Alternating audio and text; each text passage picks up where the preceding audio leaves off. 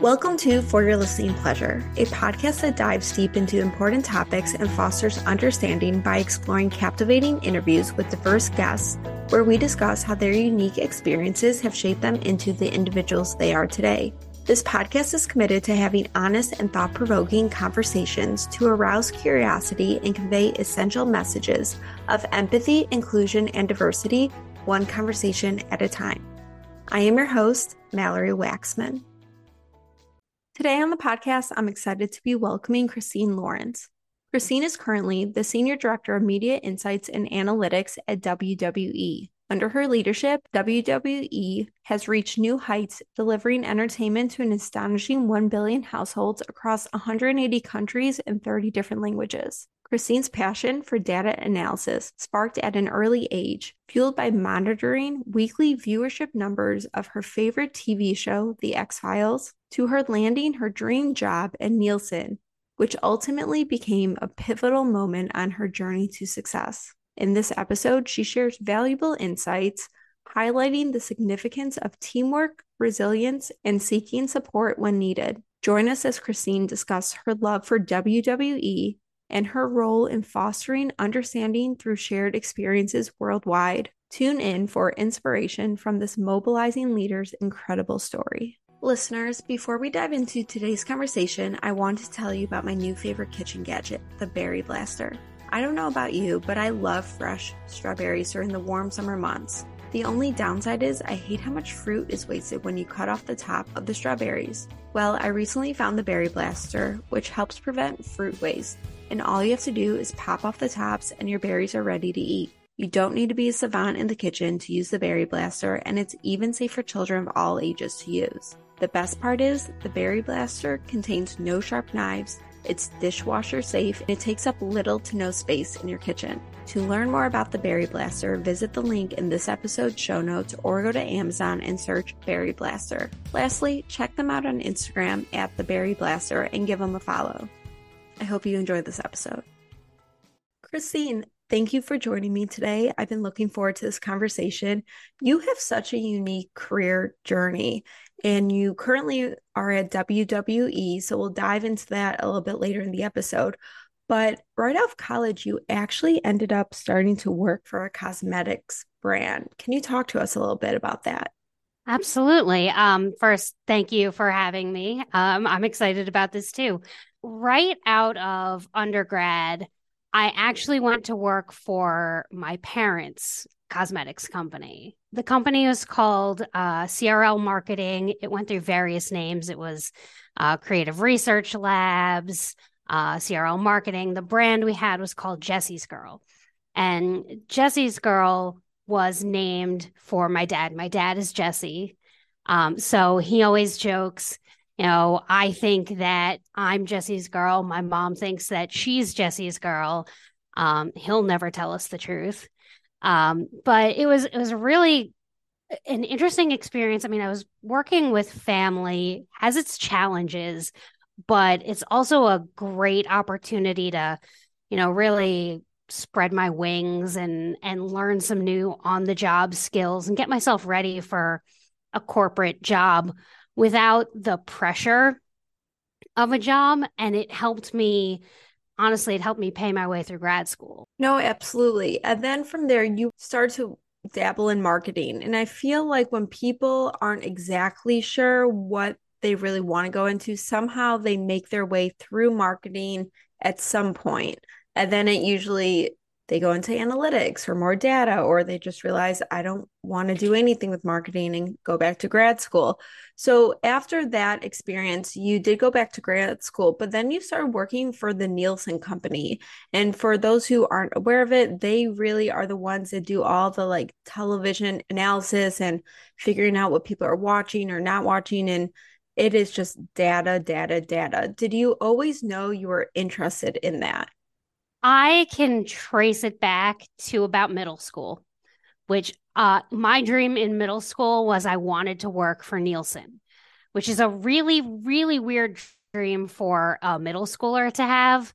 But it wasn't so much about I wanted to work with data and numbers, but more that I wanted to understand how TV worked and what people were watching and what people were interested in. And it all kind of goes back to 1993, X-Files premieres. I'm 10 years old at the time, and I am immediately obsessed with this show.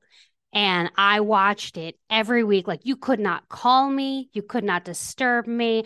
I wouldn't even talk to my parents unless it was a commercial. Just, I was locked in. I loved that show. And about 4 or 5 years in, they made the move from Friday nights to Sunday nights. And at the time, Friday night was a better night than Sunday night for TV.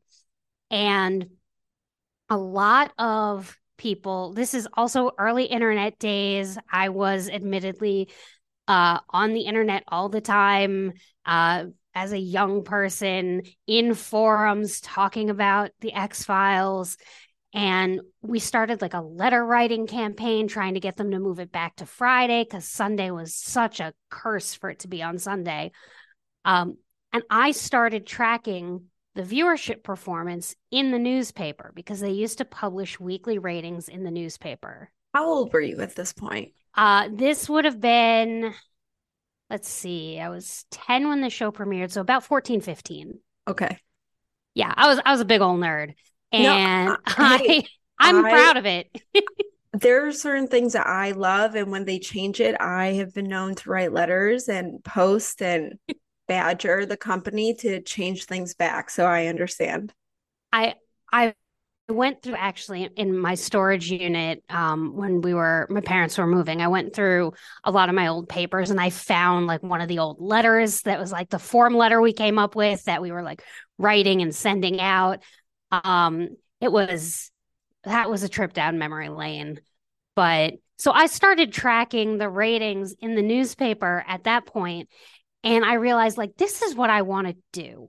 Now, I wasn't great at math in middle school, high school. Like I was good at math, but then when I got to really advanced stuff like statistics, that gave me panic attacks. Like I legitimately had a panic attack in the middle of class. I hid under my desk. It was a whole thing. I somehow managed to pass that class. But I did not think I was ever going to get into a career where math and numbers and statistics were like my everyday world. And now that's where I am. I think that's so funny, but real fast, what's so interesting about the X-Files, I had other podcast guest, Madeline DeNono. She is the CEO and president of the Gina Davis Institute on Gender and Media. And they awesome. really talked about the X-Files and the Sully effect because after that show premiered, you saw a huge upswing in women going into forensic science and more data heavy roles. So it's just so interesting. A lot more me. science, a lot more STEM fields. Yes, Scully had a huge impact. That you're talking about, and you are a byproduct of that Scully effect. Not for nothing, but I have commemorated the X-Files in a giant tattoo on my leg, and it's got a little Scully ID badge. I very much relate. I used to dye my hair red like hers. I was a fan. We all have those like shows that we're obsessed with when we were younger. Mine was Everwood, and when I went when I went off the air, I was like, do not talk to me, no one come near me. I was the same, so I can relate to that absolutely. But what was it like going to work for that dream company that you always wanted to work for? I was so over the moon when I got hired. I had interviewed at a job fair on campus. I had the job lined up before my graduation date. I was like, it could not have gone better for me. And I got there and I immediately dove into just learning every little possible thing I could. I learned every platform I could. Right around the time I started working at Nielsen, so this is 2006, they had just recently introduced DVR metrics. So you could look at viewership for more than just live viewing. You could actually look at if someone recorded it and played it back. And that was right around the time I started working there. So I was learning it with everybody else, but I was so enthralled with having access to all this data. And yeah, it was a corporate job, and I had a number of clients. I worked with financial clients and network clients and small producer clients. But every once in a while, when I had some free time, I just do a little digging on my own because I was very curious about the data. And after about 2.5 years there, I realized there wasn't a lot of room for me to grow unless I went into sales. And sales is not a thing I ever wanted to do. So I started looking for other opportunities. And then you went to work for some companies where listeners might know MTV. You also were at Spike. So you definitely made your way to some pretty big channels during that time. But also, like you mentioned, with DVR, then you had TiVo, and now does anyone really have cable anymore, or does everyone I like might be the only person I know who still has cable. I steal it from my parents, but it's so interesting that you've been in this industry and watching this data change consistently as technology has changed. What has that been like for you? Some days I feel like a dinosaur. I feel like I am like an ancient relic of what TV was, but as someone who studied television, like when I went back to grad school, I got my master's in television. Um, I I love content. I love what's out there, and I don't necessarily care where that content is. It's on TV, it's on YouTube, it's on Hulu, it's on Netflix, it's wherever. Right now, it's on TikTok. You know, I I just I'm trying my best to follow the content and learn about where the content is because I don't, as much as I love dinosaurs, don't get me wrong, I don't want to be one. And I know that traditional TV has been, for lack of a better term, going extinct. It's not there yet, and I hope it's not there soon since I still work in the industry. But at some point, things are going to drastically change. And if I don't keep up with what's going on, what am I going to do? No, absolutely. And you now are at a company that has such a strong fan base. I remember when I was younger, my brother was really into WWE and all the wrestlers and everything, and it was always on. And now, as a 30 something, I have met individuals who still are committed to watching it all these years later. But you almost didn't pick up the phone when they were trying to get a hold of you to talk about this opportunity. Can you tell the listeners about that story? Because when we spoke about it, I thought it was so fascinating. Absolutely. So at the time, I was working at Spike, which is a cable channel that no longer exists. So, spoiler alert. I was working there. We had just lost UFC, and we had Bellator, which was a different MMA promotion in its place, and we had a wrestling promotion called Impact Wrestling, and I was working a lot on those properties while I was there. And I wasn't looking to go anywhere. I was really happy in my role. I loved the team I worked with. I loved my boss. I loved just the experience I was having there. And I got a phone call from a recruiter who was, looking to fill a role at WWE. And I wasn't planning on going anywhere, but I took the call anyway. And I'm really glad that I did because I've been here for almost 10 years now. And if I hadn't, listened to that recruiter and that pitch and talked to some people, I wouldn't be where I am today.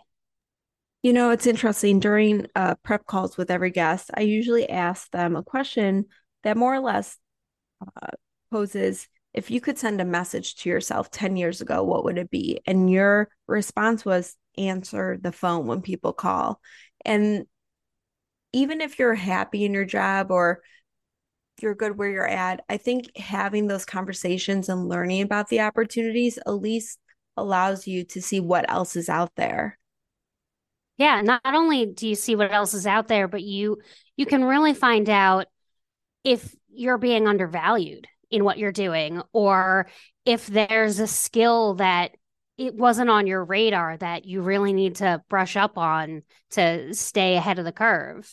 When I think of WWE, obviously wrestling, it's a very masculine image that comes to mind for me. I think that they've done a really good job in recent years with Total Divas and the Bella twins and everything to kind of bring in that female fan base a little bit more. But when I really think of WWE, it's wrestling, it's men, it's The Rock or Triple H, or I might be dating myself with these names, but those are the ones I remember. And But those are the what, names everyone remembers. yes. So, but what has it been like for you as a female to come in to such a masculine organization? Well, the good news was I knew about it ahead of time. I knew what I was getting myself into. I actually knew someone who worked here who had previously worked at Spike as well. So she kind of gave me the heads up about what the culture was like here at the time I was coming in. I was very lucky that the team that I was working on was primarily female at the time. My boss was female, and my two other, actually, the entire team was female. Now that I think about it, it was four of us. And then we hired another person, also female. And then we hired our first guy, which is not my experience most of the time. But I was very lucky that I was in a team that I had a great example of female leadership who could, help me adjust to what the culture was like there. And I'm not gonna lie, there were some days it was broy. I mean, at the end of the day, we're a corporate office. It's not like people are wrestling in the hallways or anything, although I have on more than one occasion suggested that we should settle our disputes by, hitting people with chairs. It, I don't know, HR doesn't like that kind of thing. But it was very, very overwhelmingly male and overwhelmingly white male. And I just tried really hard to not think about that, which maybe wasn't the best way to go about it when I started. We did get really lucky. We had some great female leadership in like the executive offices. Michelle Wilson had been our co-president for a while. Stephanie McMahon had been the chief brand officer, and they got together. I want to say it was 2019, and they founded our first employee resource group at the company, which was our women's affinity group. And the first meeting that we had, there were 200 people there in a ballroom at a hotel having this, panel discussion with Michelle and Stephanie. And there was even some of our female talent there as attendees, not as panelists, but also just attending like us other, non-on-screen employees. And just seeing that many people invested in the opportunities for women, I knew we were moving in the right direction, like absolutely moving in the right direction. I mean, that was like a quarter of the company at that meeting. Well, what I also love that you said this was in 2019, before 2020, before I feel like companies start to see that women and those minorities wanted to have these kind of groups, or they should be thought of more, or you saw these like initiatives happening in corporate America, but WWE took it upon themselves before this all started rolling out to really step up to the plate. Where has the women's affinity group grown to now, 3 or 4 years later? So we did struggle through COVID. It's very hard to launch an organization and then shut down your offices and not have anybody be in person to network with each other. In January of 2020, so 2 months before the shutdown, we actually had our first leadership team installed. I was very fortunate to be one of the inaugural co-chairs of the organization. And our leadership team had a tough road to put on events for our membership while the offices were closed. We did a lot of virtual events, and Zoom burnout is real. We we struggled through that, but when we came back stronger than ever. We hosted this incredible fundraising event that was also a chance for our members and non-members who might become members to just get together and celebrate. It was our first annual Give Back fundraiser where we raised money for Connor's Cure and the V Foundation, which is a childhood cancer organization that is near and dear to our hearts here. And we raised $12,000 through that event. WWE employees are very giving of their time and their money. I could not praise people here enough for the work that they do inside and outside of actual work. So that was, one of those things that we did. We've done networking with NBC Sports' women's group. We're building other opportunities. I'm now transitioned out of that co-chair role, but I stayed in leadership as the development coordinator, which is really exciting for me. It's a role I kind of created for myself to help shape workshops and learning opportunities. And we're getting ready to launch a leadership kind of development program for our members. We're actually sending a communication out in a couple of days. No, I love that. And currently, your role at WWE is you are the Senior Director of Media Insights and Analytics. With that role, what have you seen like the difference really being in the last few years? You talk about the pandemic. Obviously, everyone was kind of off on their own. That includes your on-air talent. You weren't able to do big WrestleManias and big, matches. How did that affect the organization? Well, we're one of the few organizations that didn't go off the air during the pandemic. We remained a 52-week-a-year company.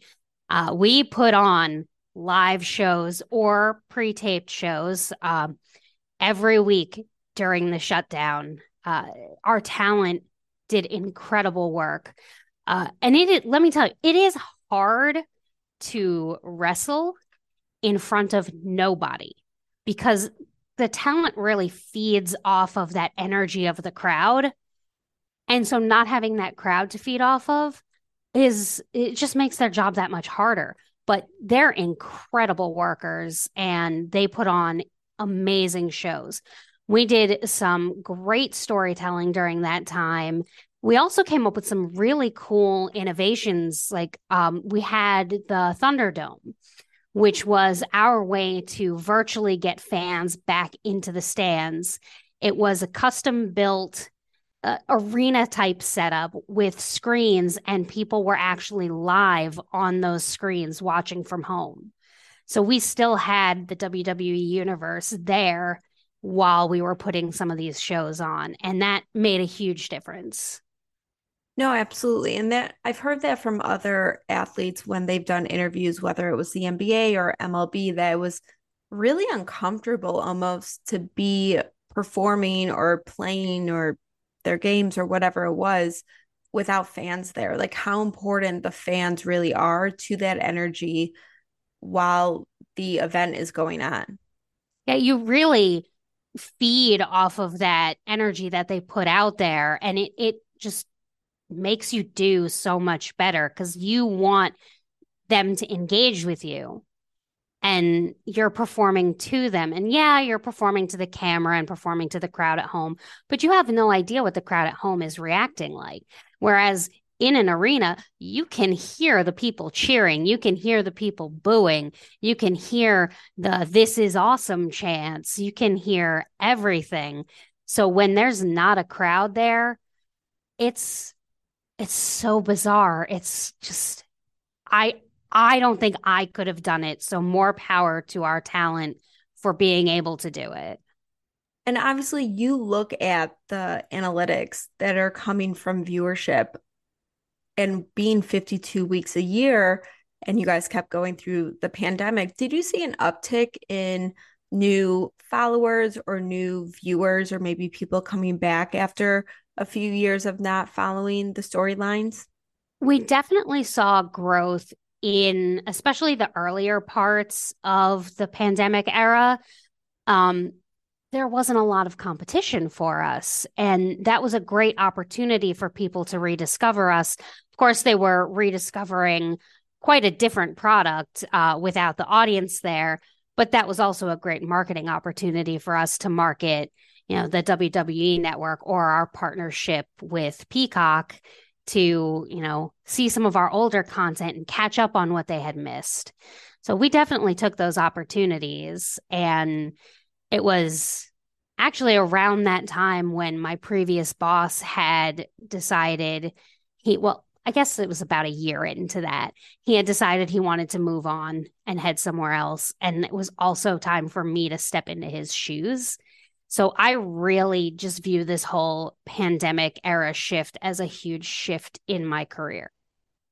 And as you took that next role, we talked about last time we chatted about the importance of showing up as a female manager and really paving the way for younger employees who maybe are starting off in their careers or looking for more mentorship. Can you talk about some of the things you do with your team to establish great mentorship? Absolutely. One of the things I believe in is lifelong learning for myself and my team. So whenever I find opportunities that are relevant, I like to share them with my team. Here's an article I read. Here's a webinar I think you should join. Here's a course on LinkedIn Learning or a course that our learning and development is offering that I think would be really great for you to grow in this space. I've taken this course and I think you're going to really get a lot out of it. I don't suggest things to a team that I haven't tried because I just don't think that would be fair. Like, I see myself as someone who walked the path before them so that they know it can be done. And I wish I had a leader like that when I was younger because it's hard to see yourself in some of these executive roles when they're all, look, I'm not ashamed to admit it, I am an out of shape white woman. I am not like a conventionally CEO looking put together woman. But I aspire to get there. I mean, not to get to that look, but to get to that role. And I I don't have someone necessarily in mind that I see myself, oh, I could be that person. So I want to be that person for the people who are coming after me. Look, you don't have to fit that mold. Look, you can be authentically yourself and still succeed. It's very important to me that I'm not pretending to be someone I'm not. And giving my team the psychological safety net of, look, you can be yourself here as well. And then aside from, getting our work done, one of the things I do with my team is every other Friday, we refer to it lovingly as no work talk allowed time. It's a half hour every other Friday where we get together and we play games. We're not allowed to talk about work at all. It's just catching up with each other, playing code names, playing Scribble. We played Heads Up a couple of weeks ago. Just, getting together, bonding as a team. And I, I mean, don't tell them. I hope they don't hear this, but I do hope they hear this. um, I'm also observing how they're playing and working together. I'm learning how they think.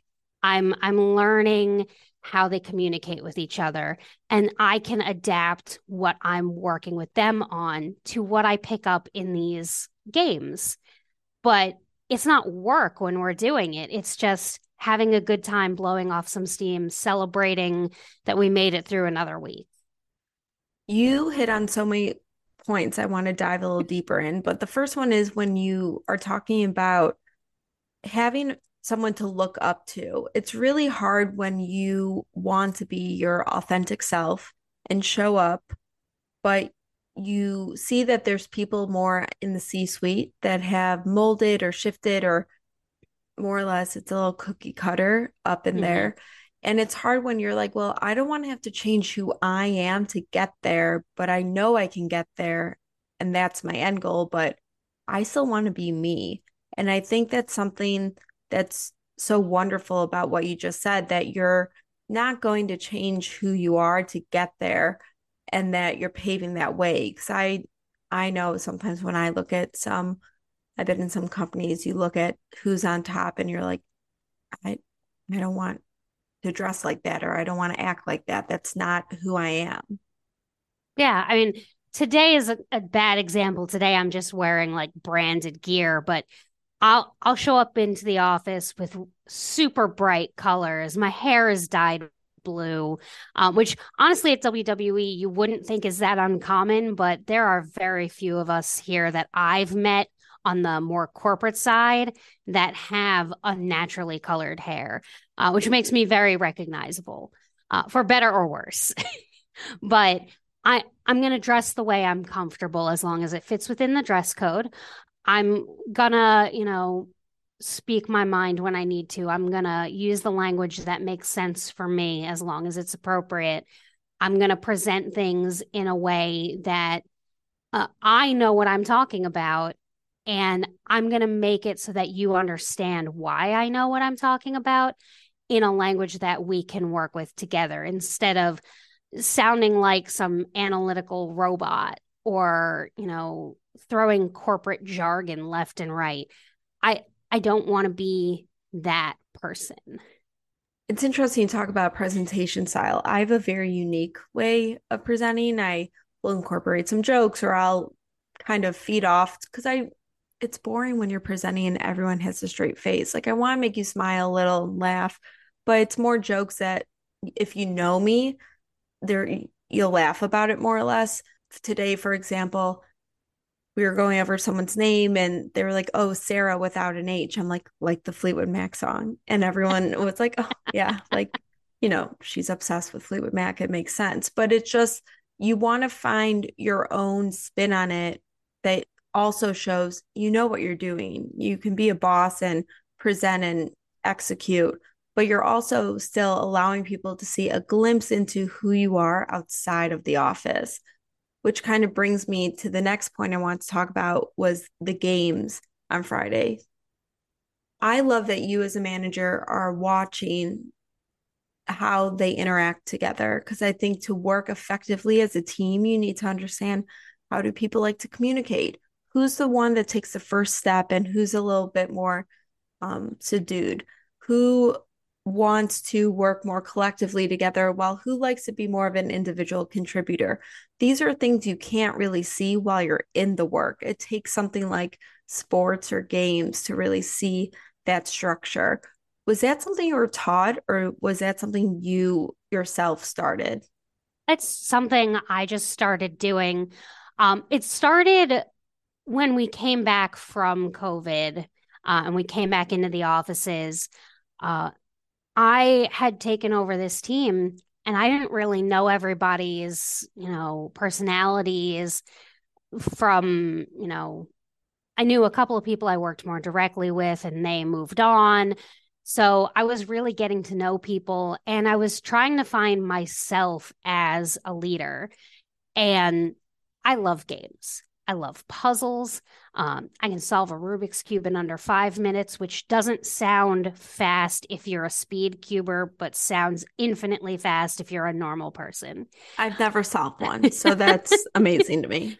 But my mom and I put puzzles together. When I go visit for Christmas, we do 10 or 12 puzzles while I'm down there.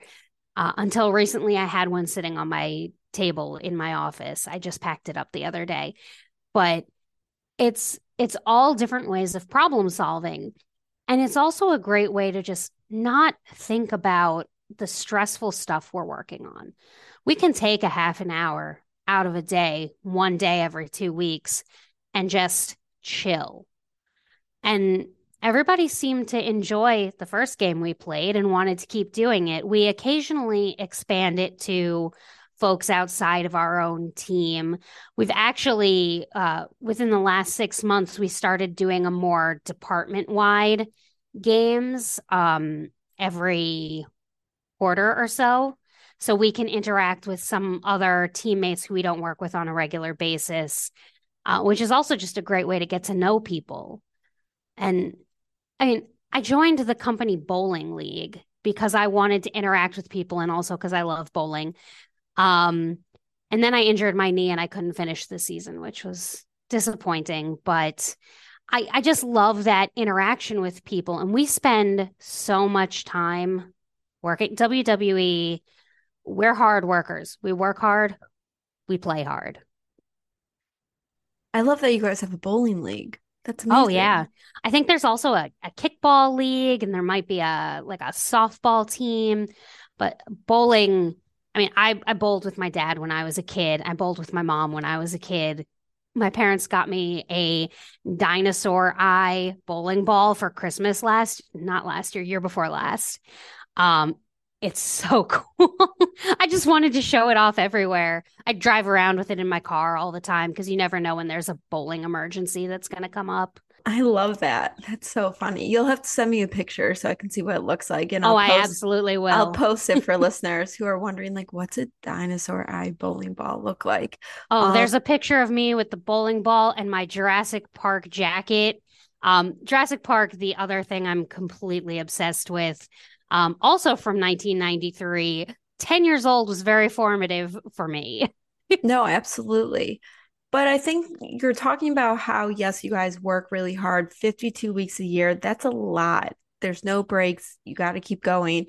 But you guys also seem to have a great culture where you're learning about one another, you're connecting with other people. There's opportunities to meet others from different departments if you want to join bowling or any of the other clubs, which is so nice to hear because when you think of WWE, it's like hardcore and intense and you're Yeah, and I slamming mean, people on tables and jumping off the cages. But it's so nice to hear that behind the scenes, corporate is a very open and evolving company. absolutely. I mean, look, we work long hours sometimes? Yes, there are teams that work crazy hours to get our events happening. It's Monday right now while we're recording this, and Raw is going live in 25 minutes. So there's a team that's going to be working tonight on that. And then my team picks up tomorrow where we'll get to report on how it did. And it's kind of, you know, my team is part of the support system for everybody in this company.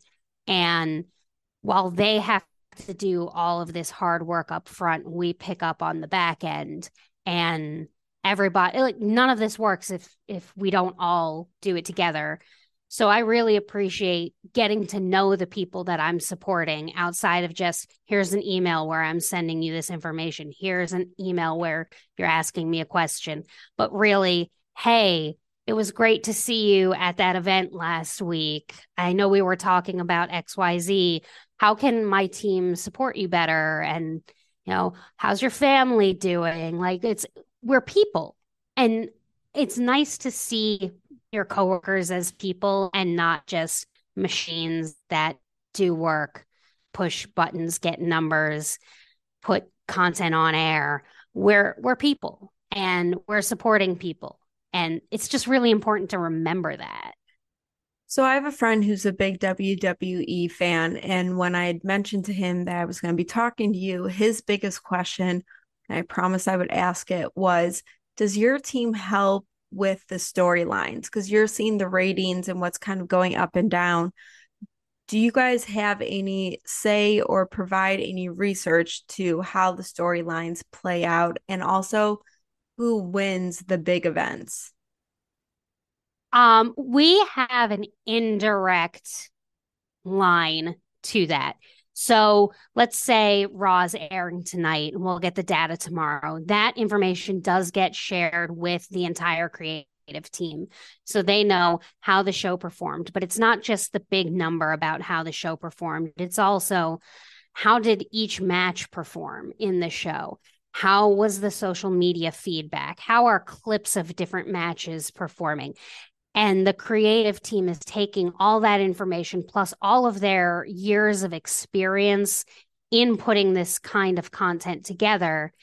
And they're ultimately making whatever decisions they're going to make. But we're making sure they're armed with whatever information they need in case they would like to use it. Obviously, I think it's relatively black and white to get analytics from TV, but as you're just answering that question, Twitter, social, Instagram, TikTok, there are countless of different sources giving you data. How do you guys compile all that into one source? Oh, it can be painstaking.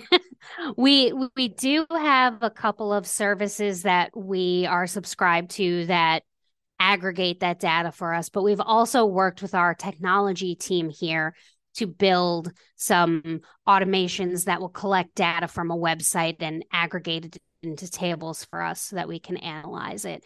A lot of what I'm going to call the technical jargon of putting these things together, and then my team is going in and helping build dashboards. We're pulling data, answering questions after every premium live event, like WrestleMania, which just happened a couple weeks ago. Time flies. Wow.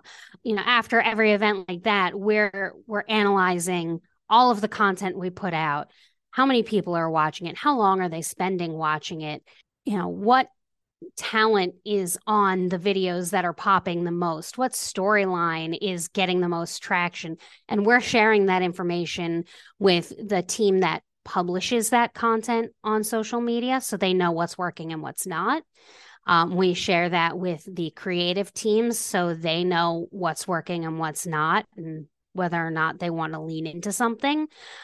There's obviously our marketing team wants to know what talent is performing well because they might want to do a sponsorship deal and they might want that talent to be involved.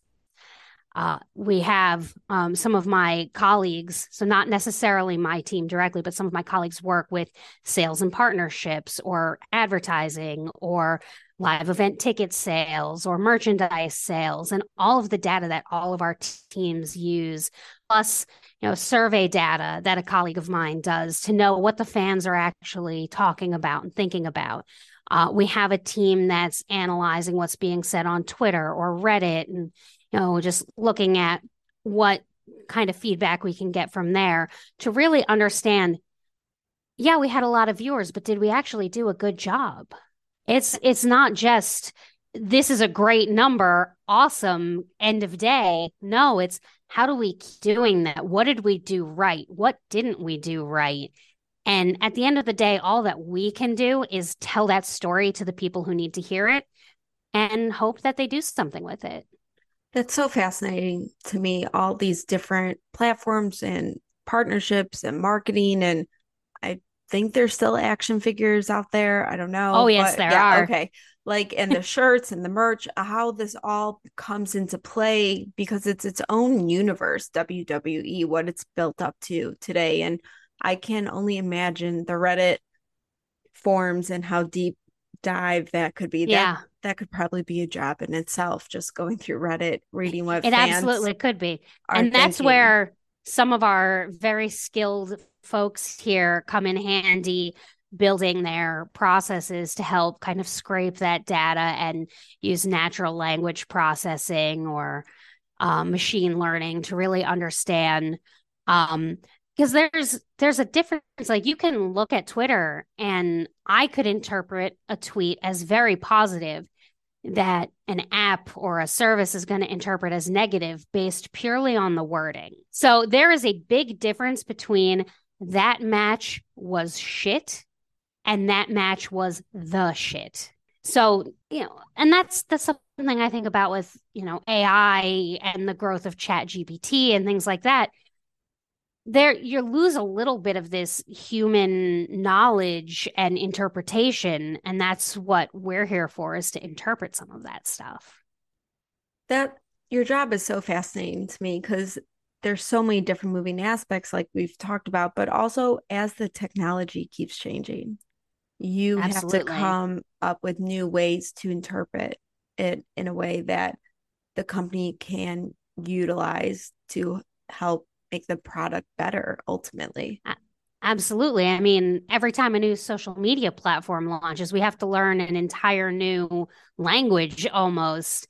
I mean, we're looking at Facebook, YouTube, Twitter, TikTok, Twitch, Snapchat, Instagram. That's the ones I can think of off the top of my head. There might be others.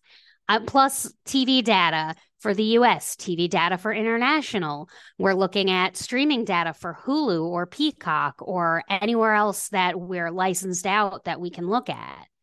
And There's then there's a there's lot there. and then I'm sure there's fan pages and websites and Oh forums yeah. and this is one podcast. I'm sure there's guys out there that have podcasts with their friends about talking about it and the list goes on, really. Absolutely. There are tons of podcasts and websites and you know accounts that are out there that are devoted to talking about this product, which is always fascinating to me. I mean, it's been especially fascinating in the last few years to read things on Twitter about my job. Like not me specifically, but like the work that I do is being talked about on Twitter. And it's so surreal sometimes. Like I feel like if I worked at Target, that's not happening. Nobody's talking about what I do behind the scenes at Target, but people are talking about every little single thing that goes on at WWE. They're invested in the brand, the company, the talent, to a degree I don't think I've ever seen in any other sport. Well, And I'm a big sports fan. I think that's so full circle because we started off while you were talking about your love of X Files and getting together in chat rooms to talk about it, and now you work for a company where people are still doing that. Oh yeah, it really is a full circle moment. Like the WWE is these people's X-Files for me. Yeah, I love that. Before we dive into the final three questions, what has been your favorite memory working at WWE? Oh gosh, that's I want to say my favorite memory is actually now this is going back a number of years, but it's actually WrestleMania 30. It was the first WrestleMania when I was working here. So I went to WrestleMania 29 as a fan before I even knew this job existed. And then by WrestleMania 30, I was working here and I was involved. I got to go to New Orleans. I got to work at the event. I got to meet fans. I got to work with the talent. I got to attend the show. And at the time, I also got to bring my boyfriend, now husband, with me. He traveled down, stayed in the hotel with me. We got tickets to WrestleMania. He came with me, and the the couple who ended up being the best man and maid of honor for our wedding, it was their anniversary weekend, and they came too. So we went together.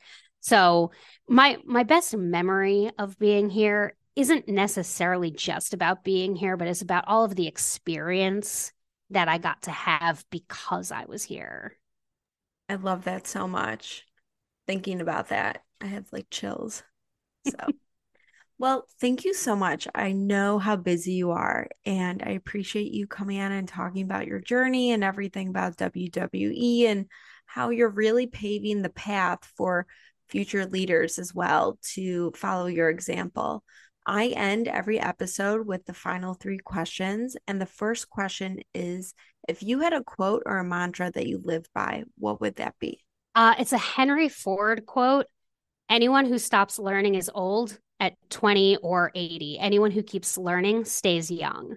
That is absolutely how I define my life, and my purpose is to keep learning and help people keep learning. I think that's so fitting, especially in the field you're in, because technology and platforms keep changing. So you do get to keep learning. The second question is, if you could relive any one day, which day would you choose? September 19th, 2015. That was my wedding day. If I could relive that day without having to pay for everything again, I would do it every year. It was the most amazing day of my life. It was just so full of love and friendship and celebration. And it went by way too quickly, and I don't remember eating anything. A lot of guests have set their wedding day, and I just love the reason behind it. And usually it's because everyone that they love were all in one room together. Yeah, I to get that crowd, I got married in a movie theater. And I'll have to send you a picture from that too, Oh my because God, that's incredible. please, please. But if I could do that all over again, I absolutely would, just to get that crowd in that theater again and see them all in one place and celebrate. I love that. The final question is, if you had a theme song that played every time you walked into a room, what song would you choose? And I feel like this is also really fitting because WWE, you have your walkout song. So we're kind of combining it. Yeah. So this was a real challenge for me because I do actually have a WWE-esque theme song that a friend of mine who used to work here made for me. But if I was going to pick a song that anybody could listen to, it's like the song that gets me hype before I do stuff. It's Britney Spears' Work Bitch. I love it. I love it. When we talked, you were like, I know exactly what song it was going to be. You weren't going to tell me until the recording. I love that. That's actually the first Britney song. And I agree. It's just like, you got to work. I listen to it almost every day that I drive into work just to hype myself up to get here. And it's just like it makes me feel so like such a boss. I love it. That will be added to the For Your Listening Pleasure theme song playlist on Spotify so listeners can hear your theme song along with everyone else's. Again, Christine, Love it. thank you so much. This has been such a pleasure to get to talk to you and learn more about you. And I look forward to staying friends in the future. Awesome. Thank you so much for having me. This was so much fun. I cannot believe how fast this time has gone.